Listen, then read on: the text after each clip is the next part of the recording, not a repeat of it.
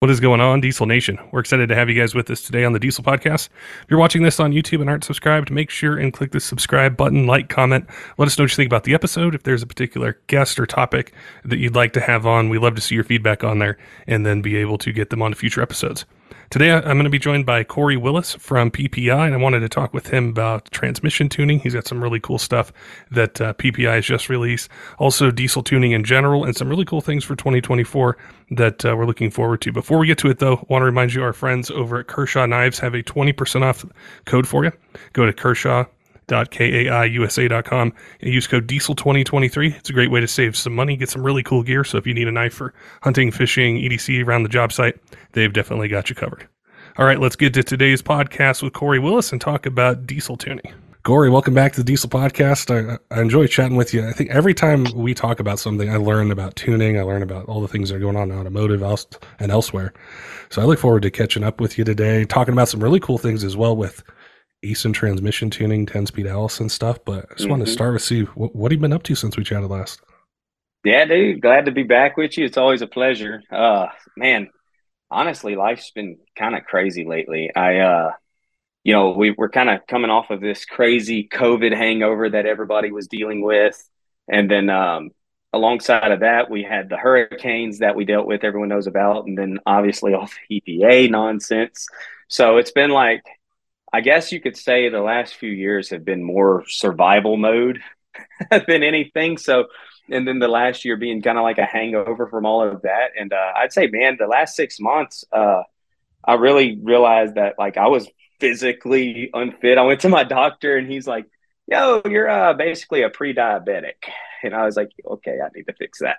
So now six months roughly ago, I started kind of focusing on health and fitness a little bit more. I used to be in great shape. So started working on that a little bit more. And along with obviously many folks know how it goes, whenever you start focusing on your health and fitness, all your mental clarity starts coming together. And got off of the prescriptions that the doctor had me on for irritable bowel syndrome and ADHD and all this other stuff. And so it's crazy how clear and awesome life is whenever you yourself are more clear.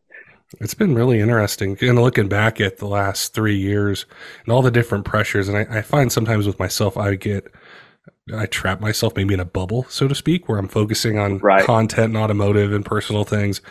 And I forget about all that stuff that's out there. And I think from a truck perspective or an automotive perspective, it's been, I think what you mentioned is really true. I see a lot of innovation, a lot of new things that are coming out, just the supply of parts and things that people can have. It feels like it's just getting ready to explode with tons of new development, tons of new products. And I know that's definitely something we haven't covered enough on, with the podcast, is just what the last 3 years have been like. And if you're an automotive enthusiast or just anybody, it's how crazy it's been. It's been so crazy, dude. You're absolutely right. And aside from just, me trying to personally get myself more healthy, the company's been slammed. So we had expectations for this year of like a 75 roughly percent gain over the previous years. We talked before about, this new market and emissions present and like just how different it was. And then, getting it to where it's profitable again, while still having the same customer service you'd expect. And man, it was pretty crazy, but yeah, likewise, we've been working on a lot of new stuff. We've got some electronics and hardware coming out next year that I'm really excited about. It'll be a pretty good game changer for us for sure.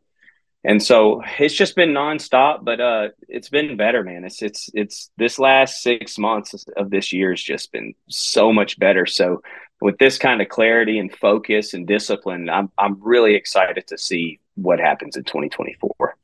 I think if the lights don't go off, right? yeah. We're not doing Radio Free America like Red Dawn. Ting ting, that little fairy just hanging out over there, which I forget about. One of the things that I've always appreciated. Whole different podcast, whole different name. Yeah, we'll need a different name, different everything for that one. One of the things that's always been really cool about set your ship ready about chatting with you is whenever I think of modifications in the life cycle of a truck owner, how we change through our 20s, our 30s, 40s, 50s, and on. there's a handful of upgrades that I think always come first, and wheels, tires, suspension lift, how the truck looks is one of the first, but then right behind it, or maybe even first, is tuning. So I always like to ask you, because I think your fingers on the pulse of what diesel truck enthusiasts and owners are wanting. Have you seen, and what is the shift that you've seen, say, the second half of this year leading into 2024, whether it's with emissions on tuning, whether it's with them being more aware of monitoring data, more aware of their emission systems, more aware of how to keep their newer diesel truck reliable? What kind of things do you see on your side? Like that kind of caused this shift in a sense that we've seen. Yeah, and then what that shift is, because I see it, if I step back for a second, say from a podcast perspective, if 6 years ago I did an episode about emissions on tuning, I don't think many people would listen. Now they ask for it. Right. They want to know about it. They want to know the options. So I know that there's been a shift with the truck owners out there, but I don't know exactly how great of a shift that's been, because I can almost feel like I'm in an echo chamber, kind of in a way, just doing podcasts and talking about truck topics. Understand. Yes. So I'm curious what you see. Yeah. So, I think there's a few things that go into this, and I can't really say it just started this past year, the past 6 months. But if you remember a few years ago when we talked about it, I said it's going to take a while. I might see, 2 to 3 years before this starts playing out. And what I had figured at the time was for someone to get really good at this stuff, you almost can't hide it. You're going to become known a little bit. I mean, no one in this industry is famous, right? But in our small little worlds, people know our names. And the reason they know our names, not just PPI, but yourself, ATS, every company, is because we've done innovative things over time and we've withstood the test of time. You know, when all of this shift started happening, I was just pretty much another player in the game. Go back 2015, 2016. Yeah, we had a couple of niche things, but most of it, yeah, I had really good competition. We had Rob Coddins and Nick still around, but we were all playing in this same ballpark. And the thing is everyone was really talented. Like if I wasn't staying on my toes, my competitor's going to kick my butt, right? And sometimes they would, and sometimes I'd kick theirs. And that atmosphere is what drove innovation and parts and everything so hard. And when we started seeing those guys, getting picked out the market, and then especially once this stuff went criminal back in 2019, that's when I said, if we don't get a hold on this, which I think you and I did a podcast, and I said the diesel industry or the performance industry could be severely hurt or gone within 10 years. Yep. What I was saying by that is not because people love it less, but because the new guys coming in, the new generations that we need coming in, won't have that entry level invite with basic parts, tuners, exhaust intakes, your basic modifications that get them to barely outrun their buddy at the track. And then their buddy says, well, if I get the same modifications you have, then I'm gonna be even with you. So then he'll buy a little something extra, beats his buddy, the next guy. And it escalates until, you've got Ryan Milliken and Levon Miller at the track battling each other. Yeah. But all of the people that were following the process along the times, that's their friends and their friends and their friends.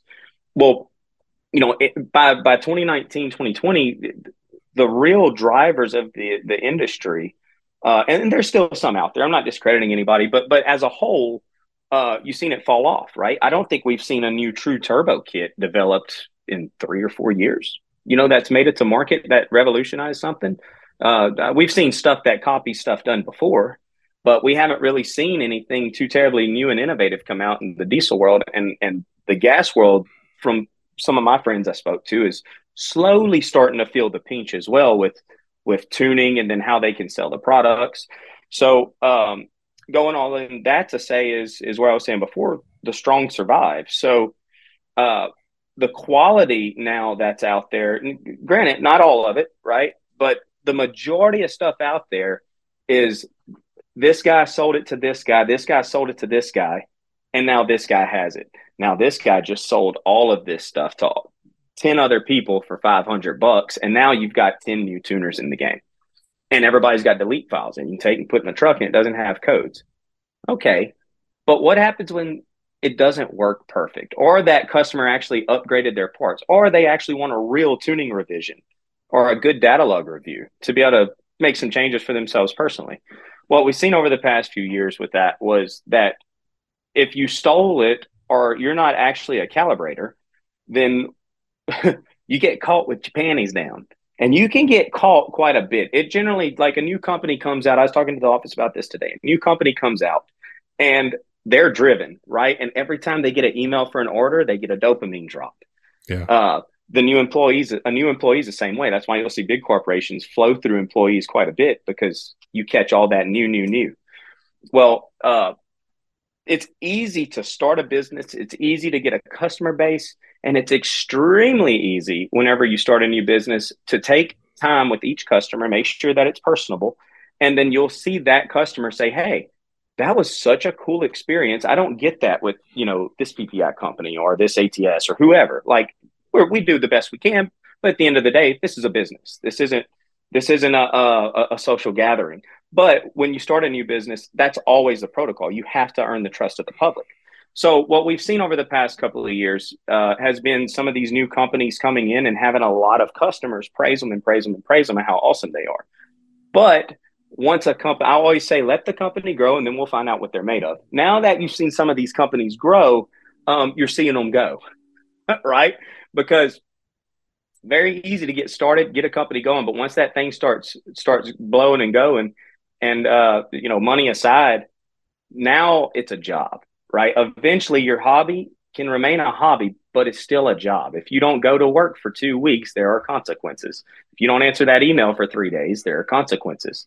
So, like I said in the beginning of starting businesses, it's super easy to keep them up. So, I think what we're in right now, and what I've seen more this past year than I have the past two, or the previous two, were these companies that all popped up. So like we go away and a couple others go away. You got all these new guys that pop up, and these companies just not being able to really make it. They built a lot of names online from customers from being personable with them, but when push comes to serve and the personal stuff goes out the window and you actually need what you paid for, I think that's what we're starting to see. A lot of companies not be able to hang in there or hang in there, and that shift, what we've gotten more of this year was a shift for people saying that our customer support is the biggest reason they shifted, because they were getting good products and whatnot, but a lot of companies not able to keep up with uh, the demand that they get with the expectations that they built the previous 2 years. And most folks just don't break past that. So I've seen a lot of companies go these past couple of years, and then also obviously the EPA. I mean, the EPA's they've got it to a point now to where no one knows what to do, right? And California's made it dang near illegal. I mean, not illegal, dang near impossible. Right now, it pretty much is impossible for any custom tuning company to go get an EO. It wasn't like that in the past. They're just inconsistent, and that's changed over the past, since the Biden administration. So that's the craziness as well. There's a tuner that I was working with recently that I was excited. He was going to come into the market. We've been helping him out a little bit here and there as we can. And he finally made a post a little while back that he was throwing in the towel because he checked how much it was going to cost to be able to get anything approved and sell it legally. And he was like, yeah, man, that's I'm out. Like, I can't get started on that. So we're seeing some of that as well. Uh, that's kind of my opinion. A side note, I'd posted on Garrett Cletus McFarland. I'd posted on his thing the other day and was just telling him how awesome it was doing what he's doing, because without stuff like that, this industry's gone. In my opinion, if the political atmosphere doesn't get fixed, it'd be hurting. But you've got people like Garrett that are out there and doing these amazing episodes, and it's super entertaining, and it's more than just cars. So you're getting a lot of people interested. He's getting people interested in, and others doing similar, into cars. But there again, can the people get the parts they want, and if they can, for how long? Yeah. That's always the question. So I don't know where it's going to end up at. It's going to be interesting, but I'm still kind of standing by what I'd said 4 years ago, that we'll see what this industry is made of within 10 years if the political atmosphere is not resolved. One of the things, like looking back, and I don't know the exact time frames of this, so I'm just throwing out numbers. But one of the trucks that always sticks out to me is just was totally different when it hit the market was a 6.4 Power Stroke. And not because of the Hmm. way it sat stock, but because of the tuning options and the things that happened, how much power they could CP3 make. and oh And, man, a CP3 and piezo injectors. That's a party. I don't know if it was 6 months that they were out or a year or so till they had tuning, transmission tuning. They're making 600 horsepower. It was just really eye opening. And I think looking at the industry over the last, I don't know, 2, 3, 4 years, there was kind of that lull, which I like to talk about because I think if you're a truck enthusiast, you might not know why. You might remember the 6.4 you bought. You had awesome tunes within a year and you had all these options, or your 6.7 Cummins.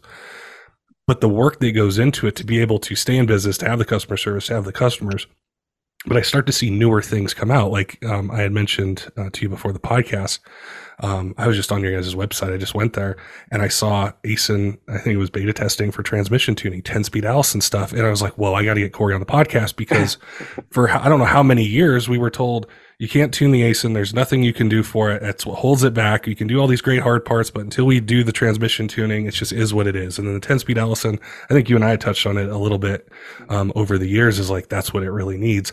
And I wanted to ask you about those two things because the transmission goes, like and hopefully our listeners do as well. It goes hand in hand with your engine performance, your engine tuning, the way it shifts, keeping it reliable. So I wanted to ask you. Let's maybe start with the Asen.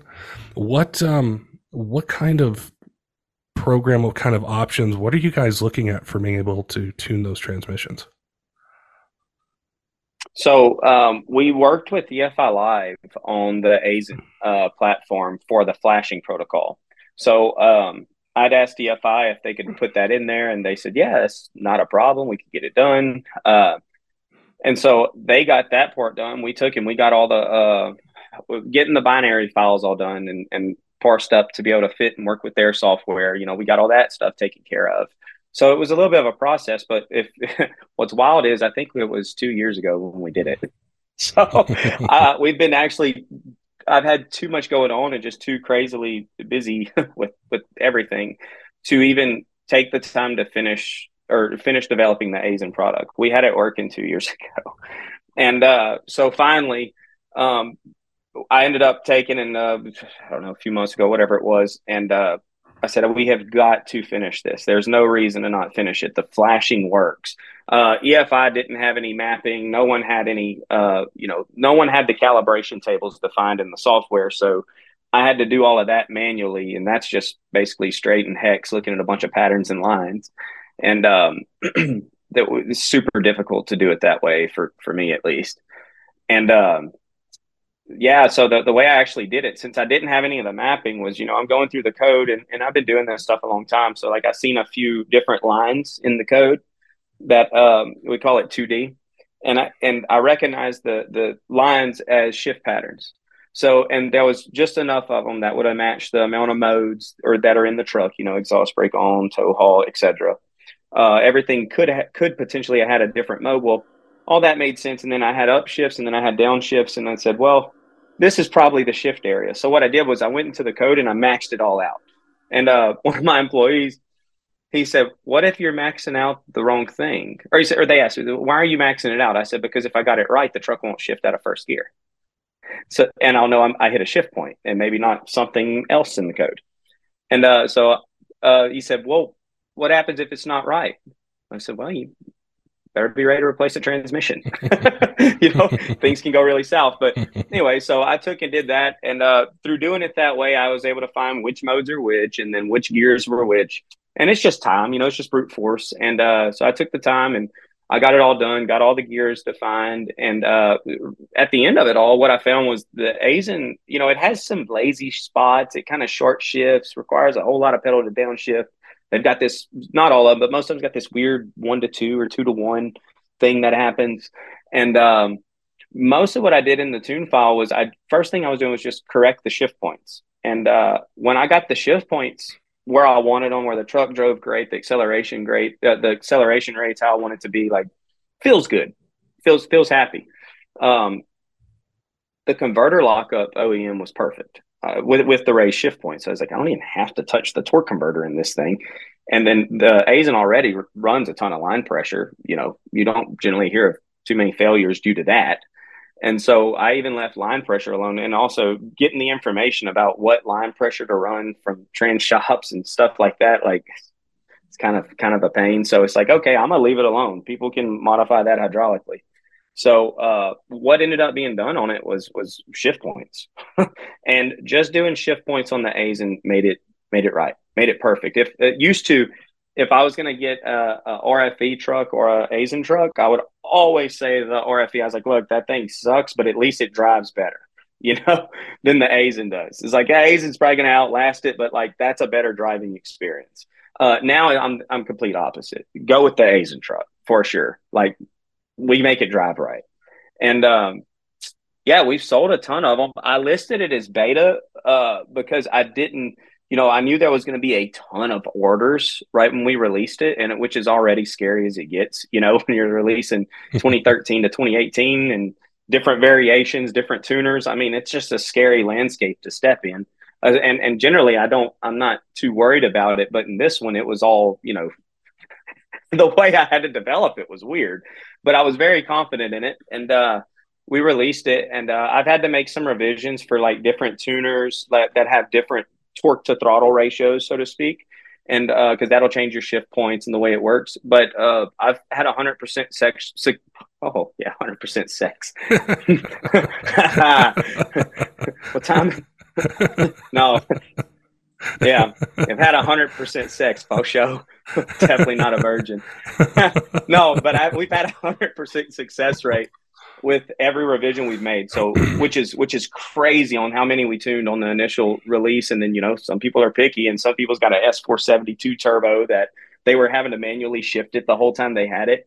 So, being able to get literally everything done like it's supposed to, no refunds, that's a good day. I think it caught my attention because if I ever thought of buying a 6.7 Cummins, I went through the 68 RFE stuff, and it just stuck in my memory. Like, I don't want to deal with it ever again. And I would want the Aisin, and I drove a few of them. I think a 2018 and a 2020. I just didn't like how it shifted. It was just, it Agreed. affected the driving experience so much where I'm like, oh man, it's just, it was tough. It feels piggy. Yeah. It just like, it feels heavy. Mm-hmm. Yeah. So it really caught my attention. I think that's really something that's cool, and I've personally wanted to see in the diesel industry. Like, I want to do more episodes about 6.7 Cummins with Aisin transmissions, because I think it does provide that alternative to Cummins owners. It does. And we're the only company doing it right now. I've heard someone else did it or something like that, but I've never seen anything come to market. It doesn't matter who does it first. It's just what's to market.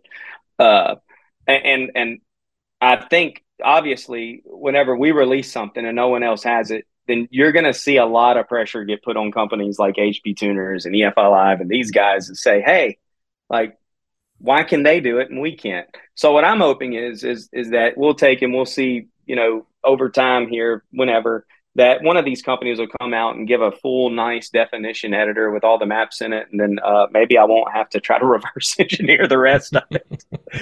But I think it'll get picked up because it's just such a hot item. I mean, if you have an Aisin truck and you don't have this trans tuning, your truck sucks worse than a stock truck on the road. That's my opinion of it, because if you have to manually shift the thing everywhere, that sucks. And if you have a stock turbo truck with a tune, well, that sucks too. If it's got an Aisin in it, like, they just shift like crap, and then when you tune them, it's even worse. So literally, just by fixing the shift points, it resolves it. I've had a couple of them that, like, they wouldn't shift into overdrive and stuff like that, but that was like a different gear ratio, this tire size, etc. And we've already got files built for if a customer has that issue, that we can send them a file, and it's been working right out the gate. And I think within 1 month, I'll have it organized enough on my from the website to our library that when they put their mods list in, it'll automatically select the right file and get it right out to them. So we're getting really close to that. But I made it beta because it was just so many. I knew it was going to be a ton of trucks and a lot of different weird combinations, and you just never know when you release something new what's gonna end up coming out. Is there something I can't make a revision for, or something that doesn't work when I try to, that I can't test here at the shop. So we made it beta, but we finally taken the beta name off of it. So we're ready to go.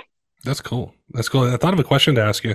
You mentioned the torque converter strategy you didn't have to change with it, Mm-hmm. and the line pressure was good. And this is a very general question, but when you tune transmissions, and it could be any year range, is there one in particular that stands out to you as they're really good as far as an OEM strategy? Like there's not a whole lot you need to change with it, or do they all leave something on the table?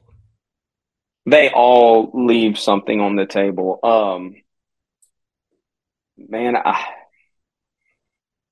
don't know which one I would consider to be the best from the factory. I mean, the problem I have is they all just part slip and waste so much energy through the torque converter, and they do this for NVH reasons. So noise, vibration, harshness.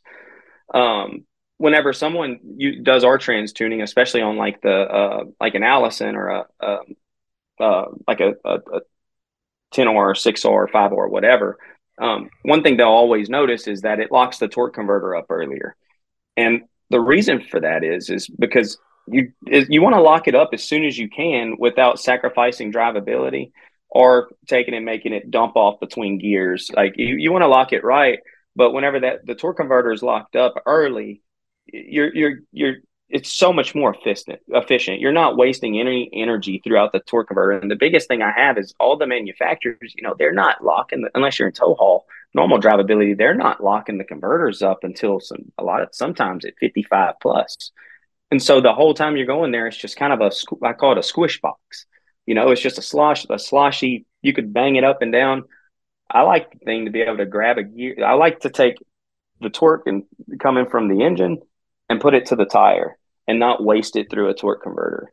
So that's one thing people have noticed with all of our transmission tuning is that. But another thing that's interesting that people don't think about is whenever you lock the torque converter up, you increase the acceleration. The acceleration rate is primarily increased as well.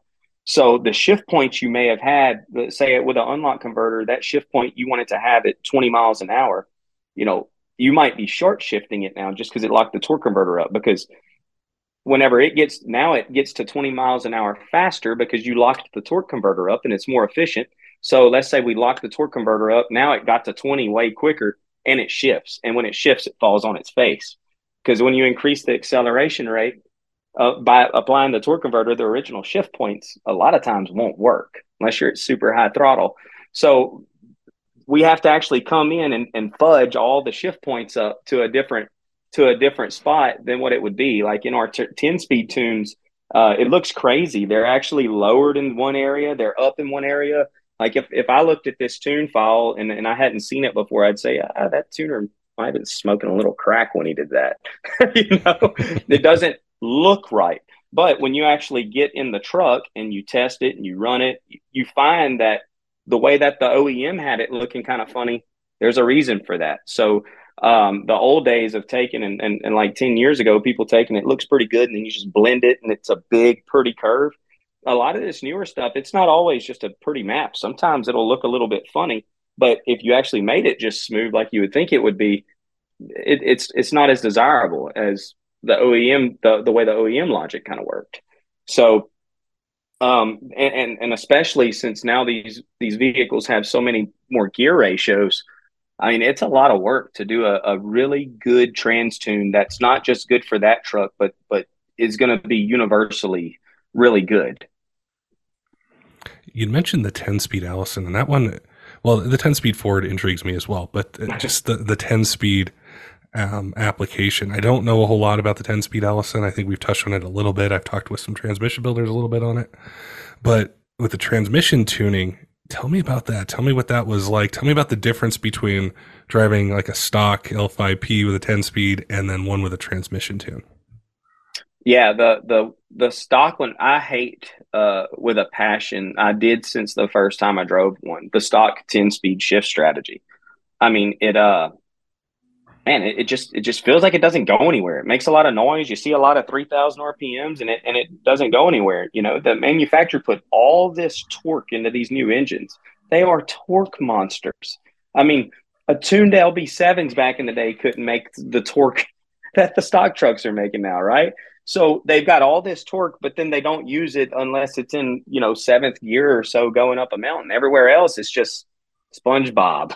It's banging 3,000 RPMs. Well, the way we do it is as soon as it sees enough, once it has the right load and the right amount of boost, then it's allowed to lock the torque converter. I don't want it to lock and then, choke the turbocharger or fall on its face. You want a consistent, nice acceleration rate. Whenever it locks the converter up, you should see a small spike in boost, and that's what you want. And with the with that 10 speed, without lock up on early, we lock the converter up as early as 15 mile an hour in some conditions, and it feels perfect. A lot of times you wouldn't know it besides the fact that it pulls way, way, way harder. But you won't see that that just 3,000 RPMs hanging out, nothing going on. One of my put it this way, I'd be willing to bet if you had a customer with a 10 speed with no take two stock trucks, actually take one and put 100 horsepower tune in it, and then take a stock truck with just my trans tune in it with the 10 speeds, I would be willing to bet that the 10 speed with the truck with my tuning and stock engine tuning will outrun that truck with just 100 horsepower tune.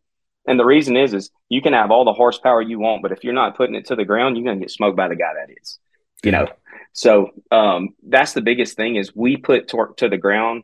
The OEM factory doesn't put it to the ground until you're past 50 something mile an hour. I think I saw on maybe Facebook or Instagram you had posted, I think you got a 2024 Duramax, and I thought, oh, I'm sure he's got some cool stuff he's working on or going to have on that thing. We're playing. We've learned a lot. Unlike the 23 Ford, I've got a really, really, really the 24 Duramax will happen. That's not too scary. That tuning's going to come. Like stuff like the 23 Ford, that's going to be a long ways out. You might end up seeing a file or two floating around the market, but if you tried to get a change done on that file, chances are it won't happen. What makes one so hard? The 23 Ford, yeah. It's a new ECU. So a lot of people were thinking they were going to pull the old dirty swap a 20 ECU or 21 ECU into the 22 truck trick, but it doesn't work like that on the 23 because it's a whole new ECU.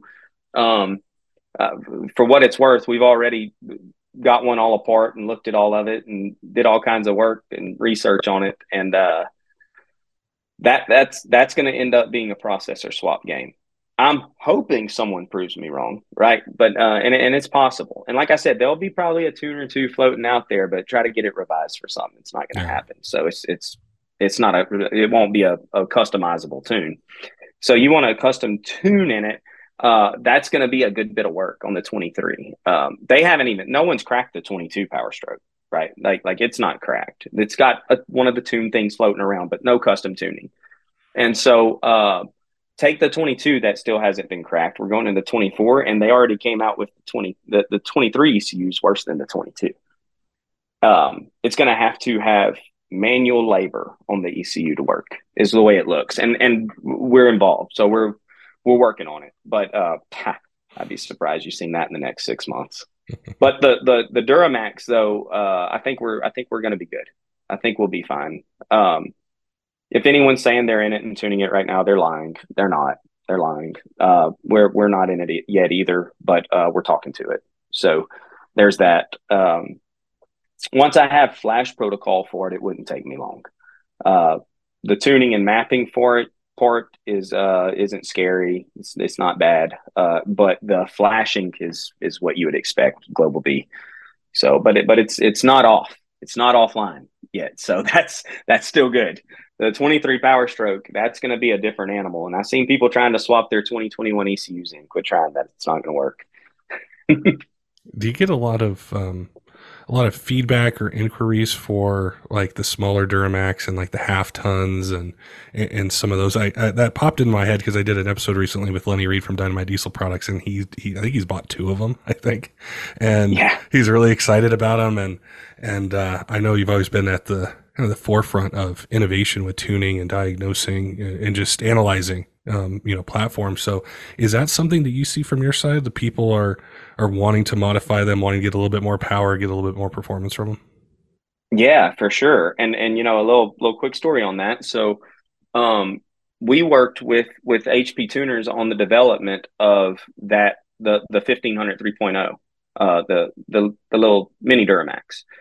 We worked with them on that. We went back and forth, helped define what more mapping it needed, and tested flash protocol, PIDs. Did a lot of work with those guys, and the same with the TCM, and we got it all done, like 100% completed, and then got hung up with carb. So I have the tuning finished. It's done. If I got a green check mark, I could send out tunes for everyone on today, but we're hung up at carb. But I love that truck. So I had one and drove it for about a year. I used it during the hurricane and I abused it. I was doing full wheel drive burnouts, trying to pull trees across the road and had no business pulling. And I couldn't kill it. I didn't care if I killed it. It was tore up from the hurricane already. Insurance is going to take care of this truck. So let's see what it's made of. I couldn't kill it. It's awesome. I like it enough that I told my dad to go get one, and that's what he daily drives. They're awesome. They're really Yeah, intriguing. huge demand. It's a really intriguing platform, I think, because you might not need a 3/4 or 1 ton, but you still want the torque of a diesel engine, and those trucks are so nice. I've looked at They them are, and a they're bunch of torque times. monsters. Yeah, I mean, they're at peak torque at like 1450, 1500 RPMs. So that's what my dad said. He's like, man, I hardly ever hear, like, I never have to hardly put it to the floor. It just pulls. Yeah, it's awesome. It's a great truck. If I, and people ask me all the time, would you get the Ford 3.0, the Eco Diesel, or the Duramax? Duramax, hands down. So that thing's awesome. I've owned all three of them. The Duramax by far. The GM nailed that little 3.0 liter motor. It's awesome. It's cool to see that they've still continued to support it still in new trucks where, like the smaller Power Stroke, the F-150. They don't offer that anymore. I'm not sure about the Eco Diesel, what it's going to be in, or how that's shaking out. But it's cool to see that they're still an option. People wanted that forever. They'd always say, "I want a half Oh ton with a yeah. diesel. I don't need the 3/4 or the 1 ton." And it's been cool to see that on the market. Yeah, it has. And our tuning with it, we did I think I'm gonna go off the top of my head here, but I think we did like a revised stock and then a 20 and a 40 horsepower tune for it. And a 60, but I ended up backing it down to 50. The 60 was just people would end up having regen issues on it. Like they won't be able to control themselves. So I made 67, backed it to 60.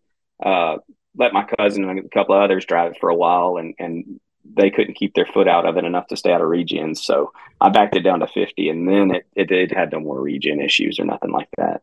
So that's what we've got them up to now. And whenever I say beat on them, I mean like we really beat on them. Like yeah, so they're awesome, man. They make a ton of torque, and especially when it's coupled with transmission tuning, it's kind of the same thing I said earlier. When you lock the converter on that truck early on, I mean, you can shred the tires off, and it's a 1500. Try to do that with the gas version like that. It's not going to do what the diesel version does with the tuned ECM and TCM that's done properly. Is there a diesel truck that you tune where you're looking at what you can do with the engine, and you can push it to a certain power level, but there's something else that holds it back with the OEM setup, whether it's a transmission, something in the engine, the turbo, where you just wish, hey, I wish they had a better transmission. I wish they had a better turbo because I could still keep this emissions compliant. I could still get them more power, but it's this one part that I just can't do it. I've always been curious about that. And wanted to ask you. Yeah, I mean the limitation's always primarily the turbocharger. We generally always got enough fuel on board to cause a rich mixture if we wanted to with the stock turbo, but a small turbo upgrade, uh, I mean, it unlocks them. You take an L5P for example, and about 575 is where their peak efficiency. We've got them up to 597, and you can't hold them on the floor right there forever. But at 575, you can, where, a little small 63 millimeter or 66 millimeter turbo upgrade or something. Now you can keep it held on the floor at 600 horsepower. Yeah. And so, yeah, you always wish that there was a little bit more air on board. But another thing is that, and a couple of turbo manufacturers do it with us, but gone are the days of taking a turbo and just tossing it on a truck and it's going to work. With emissions present, we get people all the time. Hey, I put a 68 VGT on it. They said it works with the emissions. Can you send me a tune for it? Say no. It's if it was deleted, sure. There's I don't have to worry about a fact checker back there. However, that has to be developed now. You've got to pressure. We'll use an example of that is let's say to run. I'm gonna give a rough example. Let's say to run 700 DGTs, run down the road 55 miles an hour. The vane position in your turbocharger might be sitting at 40%, 50%, and everything's happy. The exhaust pressure in the pipe's a pound and a half. Everything's chilling. All right.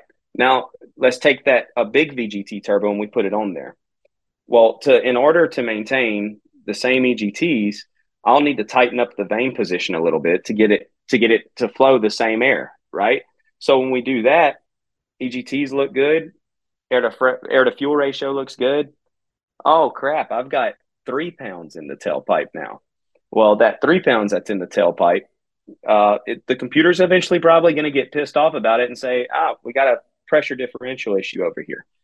And that's the part where I have to come back and say, okay, well, it's because I had to tighten up the vanes in the turbo so much that it caused more back pressure on that system. So the only fix to that would be to lower your boost pressure a little bit, to open up the vane some to relieve that. Well, now I did that, but I got 300-degree higher EGTs now. Yeah. Oh, okay. Now we've got an overtemp condition and the EGR is trying to overcompensate. Oh, that's nice. So those are the things that we run into emissions present with aftermarket turbos. And that's what I've been talking to a few turbo manufacturers about. Like, hey, I'm with you. I will do it for free. But I can't keep putting turbos on trucks over here to develop so that your ports work with these trucks. But we're on the same team. Get a truck, put your turbo on it, drive it, make sure everything's happy, pressure test it, send it down to me. I'll develop the calibration. Give me a few weeks. I'm doing it for free. And that's me just wanting to see the industry, wanting to see parts manufacturers get involved and not be scared of it. And but the thing is we can't just keep putting turbochargers on trucks and it not work and spend all the time doing it. So I think for any manufacturer that wants to work with us, man, I won't even charge you. I want to see parts come into the market that work with emissions present trucks. So I want to see more aftermarket parts come into the industry. We worked with a few of them and those parts work great. They run like they're supposed to. But the initial investment's obviously a little bit higher these days. But as of now, I'm not even charging. I just want to see it. I just want to see this market keep going. Because if a kid's got an emissions present truck and they're not going to do all the stuff to it, well, I don't want their ceiling to be right there. I want them to be able to go and have some fun and get involved in the industry. And we want to see that happen through, turbocharger sales. That's always your first big boy modification, upgrade the airflow. So I think it's going to be the responsibility of calibrators and manufacturers working together to make sure these products work. Because if you it's worse to take a product that you think will work emissions present just because it retains the emission systems and it not work than it is just to not release it at all, because it makes not only the product look like it doesn't work that well, it makes the product and calibrator look like it works that well, but it also puts a bad taste in people's mouths saying, oh, it doesn't work with the emission systems. That's not the case. It just needs to be developed properly and calibrated properly. Do you find there's more companies in the industry that are, I don't want to say less afraid, but maybe more apt to try to invest in the design, the testing, with things outside of tuning, like whether it's fuel systems, turbos, other components. So somebody almost can one day be able to, call PPI or email in and say, hey, I'm going with turbo A. I'm going with injectors from company B. And you were able to provide a file for that and everybody's happy. It's all emissions present. There's testing for everything. Is that something you see is happening with other companies? I mean, if it doesn't, I don't know what their game plan is for the long haul. It's just welcome to the new era. It's the new world, and not only is a new era from a political standpoint, but the vehicles and the ECUs and the emission systems have really evolved as well over time. So the tighter, I can tell you, I won't spill beans yet, but like a small modification that's emissions present on my 24 model caused a code. that has never coded on anything else. And the reason it called a code, it coded was because the tolerances in the emission system have tightened up that much. So the part that we installed actually lowered the pressure uh, in the pipe, and which means it's more efficient, right? It's flowing more air, and that small pressure drop was just enough to cause it to code, which didn't exist before. You could do it to 23 LML, I mean L5P, no issue. 24, nope, it's there. So we know that the tolerances on the new models are even tighter. So the tighter they get all that stuff, unless a company just intends that there's going to be race tuning forever, which hey, there might be. Hopefully there is. But if all your eggs are in that basket, that's not one I'll be putting stock in, because you have to evolve. You can do both, but I think for longevity, you really need to evolve. And some folks will see it as like, oh, the emission system sucks. I don't want to work with that. It just sucks. It's junk. Yeah, I don't care for them either. But if you can get your stuff to work with the fact checker on the back, the amount of knowledge you gain while doing it is so great that that knowledge can then translate over to the products you're developing. You know, a lot of these guys that are making some of these aftermarket turbos would never tell their customer to put it on their truck had they actually logged all the emission systems at the same time and see that, oh, this might need a revision. It might not work, you know. But people don't really do that. They'll take and, but some do, but most will take and just put it on the truck, do a wide open throttle dyno pull on their emissions present truck and drive it around for a little while, and it all seems fine. And that's okay. And it might be fine on that truck. What happens when GM does the next update and the next update has a 15% tighter tolerance in a certain emissions area? Well, now that no longer works at all. You know, so the best thing is you've got to know what the tolerance levels are, and then keep them within the minimum maximum ranges, and then you know that it's going to stay happy for the long haul. I think, and we've definitely chatted about it on previous podcasts, is the landscape in which a company can sell products for a diesel truck is so different with EPA and enforcement and all those kind It's of things. crazy. You have to do the testing and the legwork beforehand. Otherwise, it's such a huge risk to just release something out there. And Yeah, and that's what we get hit with a lot is you know, a customer will get sold from XYZ these parts that work with emissions present stuff. And the manufacturer thinks it works with emissions present stuff because they didn't remove emissions. But that's totally not the case. You could not remove the emission system, but modifying the air or fuel, you modify the air to fuel ratio. Now the emission systems are reacting to the new parts. All of this has to go hand in hand, you know, and I'm sure there's other calibrate. I don't know, maybe hopefully, but there'd be other calibrators out there saying, "Hey, we want to take on this challenge. Like we need to do it now. Hey, later on, maybe in 2 years, once everybody starts doing it, then we can charge for it. You know, we can start charging for this service. But as of now, we need to just try to keep this freaking side of the industry alive. So I'm hoping I've got a truck sitting in my shop right now, a turbo manufacturer shipped down. It arrived middle of last week. It's a brand new Ford with a big turbo on it and a bigger turbo. And we're going to start testing on it. But I'm really hoping that more manufacturers will want to get involved with this stuff. I definitely think it's cool what you guys are doing. And the transmission side, it's always been one of my favorite parts of trucks. I think because feeling what a stock one was for so long and then transmission tuning and then a built transmission, I'm like, oh man, this is as cool as any of the engine stuff that I did. And I know Dude, that isn't people, it is, it's not as cool as like lifting the hood and there's a nice shiny turbo and, you know, dual CP3. Yeah. It's not as cool as that, but you feel it all the time and it makes such a big difference. I love the analogy you gave of taking a truck, emissions on, 100 horse tune, another truck, emissions on, but with transmission tuning and it being quicker, you know, over a given distance, Yeah. because I think there's a lot of performance to gain there. I know you're a busy guy, but I did want to ask you, as far as like So 2024 I, and looking towards I'll the toss next, in that. I'll toss in that. You mentioned 2024, but I'll add on to that. So the increase that we've seen on the Ford, just I think it was the Ford Duramax. Regardless, probably it was about the same results. Regardless, but just transmission tuning on a stock Ford, we gained 140 foot-pounds of torque in the drivability ranges. wow. Right after 70 mile an hour, things are locked up. Everything's normal. But under 50 mile an hour, or whatever, you had access to an additional safe OEM approved 140 extra foot pounds of torque, That's a big just difference. transmission tuning. That's huge. Yeah, yeah. You know, the 140 foot pounds of torque, if you take and that would generally require a 70 horsepower tune to gain 140 foot pounds of torque.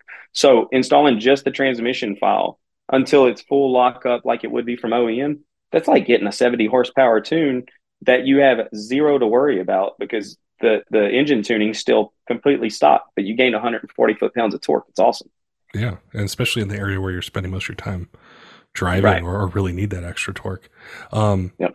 like looking into 2024, what are some things we should pay attention to with PPI? Some things that maybe you can't talk about yet, but just some things maybe you're working on or different platforms, different things you're going to tackle.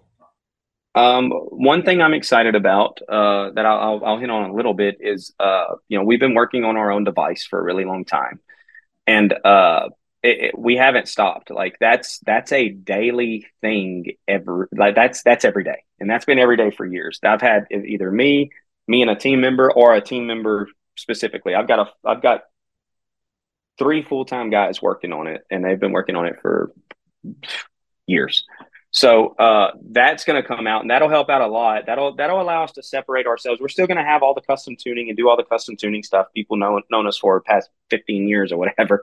But I'm also going to have another brand that will be literally, you know, a plug and play solution, and it'll work all through the cell phones. There's a cool app, but my future plans for it, which once it releases, I'll talk about the future plans.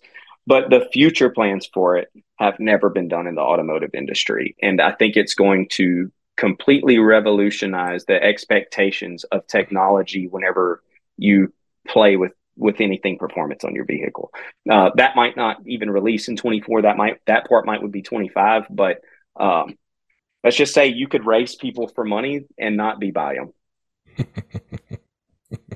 That's going to be cool. which is interesting, right? Right, Yeah, which is interesting. But yeah, you can be street outlaws and have legitimate street outlaws races, and people can watch, and you can be in two different areas.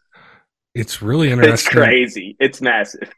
Well, you think about the way of the world and how technology has changed it over time. Distance isn't what it used to be. The way we consume content, information, do business deals with people, talk to people, network with people. It's not all the way like when I was growing up, or what my expectation was way back when was you had to be face to face, you had to go to a meeting, you had to go to a convention, you had to do these things, and the world isn't like that anymore. So it really piques my interest to think about automotive and performance, Yeah, yeah, embracing yeah. that. It's going to be really, it's going to be cool. So initially, the device launches as you know, a tuner, a data logger, you know, a basic handheld. It's got codes and all that good stuff in it. Got some cool little features. You can do manual regens and all this other stuff. But my plans for this are not what the initial release are. It's going to be awesome. It's always going to continually get better.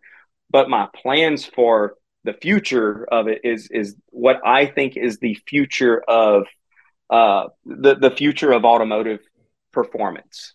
It's going to be very cool. I'd like to, you know, whenever the music industry came out or sorry, whenever like iTunes came out and iMusic and all this stuff, you know, it really disrupted a lot of the way the industry worked and the industry standard. But I have a plan that if this works out like I would like to see it work out, that it could be incorporated into every drag strip in the country and every shop in the country, and actually create a whole new world of racing that did not exist before. And I'm just super pumped. It's being worked on. So we're working on it. It's just it's very complicated, but it's doable. Very cool. Well, I appreciate your time today chatting with me, answering those questions that I had about transmissions and just catching up with you. I love hearing what you're working on Yeah. and what you're And doing for the industry. So yeah, I'll say too, and that's one thing for 24. But another thing for 24 that I'll be doing is I've gotten involved with some more guys that really bring outside of the diesel industry, but just the business aspect in just business in general. I've got so many friends that are doing so many good things for a lot of the younger men and youth and aspiring entrepreneurs in this country, that, you know, I've tried to kind of stay out of any limelight with that as much as possible. it never felt, you know, I don't know the right word for it, but we'll just call it humble. You know, I don't want to be the person that's talking, I've done this, so you should follow this step and do that. But the more I'm online, the more I see stuff, and especially talking to people. I've been talking to people a lot more lately, being a little less of an introvert. And man, there's just a lot of misguided direction, and a lot of negativity and lost hope in the ability of people being able to make it without just being a one hit wonder, but to sustain business and sustain finances, and then how to rise above everyone else around you. Um, and it's really not that difficult of a task, but I see a lot of the influencers and guys that are talking, and man, it's super relatable. But uh, I come from a little bit different aspect of it all, as I did all that while battling the United States government. And so I've gotten to see the underbelly of the legal system in a way that most people will never experience, and pray they never get to experience it. So with every aspect of this was bad, what would I have done different before? Um, I don't have a ton of things I can say I would do differently from a legal or business standpoint. Not talking about deletes or anything, just business wise. I don't have much I would do differently because we were so freaking structured. Like the business model worked, the way we conducted ourselves, you know, to the public worked. Everything just really worked well. Had hurdles along the way, but the knowledge we gained, and I'll go ahead and say, I could say the tests that we've passed, this has to be shared.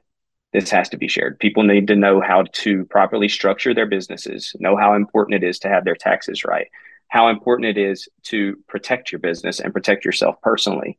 Uh, and then also, you know, what it takes to do it and to rise above the crop from a guy that eats off his paper plates in the morning with the foodie coat, you know, and does have the vacation home and fought a $10+ million battle with the government. So I'm going to be doing a little bit more speaking and talking, and I'm not going to go down the influencer rabbit hole. That's not what I want to do. But I have a lot of messages to share, and I think we could help a lot of people and restore faith in a lot of people that maybe have lost some faith. And you know, if only one person tuned in and I helped one person, then that's worth it. I'll definitely be tuning into that. Make sure you let me know when you start. We'll start it. We'll start it in a room that's right down this hallway, and you're going to have to come down for it. So it'll be some very interesting, fun conversations. It'll be a great time, and you'll definitely be one of the first.